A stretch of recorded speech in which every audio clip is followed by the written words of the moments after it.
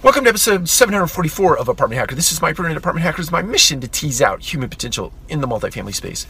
So I'm interested. I have a quick question this morning. What have you seen this week that could make your business better? And have you acted on that? Have you read a case study? Have you read something in a book? Have you made observation of something in an organization, an outside organization? Have you seen some YouTube videos? Have you seen anything online that has given you an idea, a spark in your imagination or in your intellect that could actually make your business better, whether that be, let's say, in the HR world, in the learning and development world, in the operations world?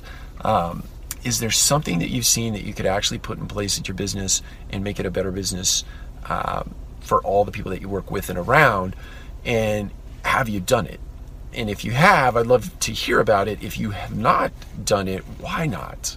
If you have come across an incredible idea that you know will make an impact in your business, why have you not taken the next step in trying to implement that in your organization, or sort of move it up the food chain, or move it some way in your organization that it would actually be adopted and incorporated into your business processes or disciplines or routines or systems? So interested in your thoughts on that topic this morning. Take care. We'll talk to you again soon.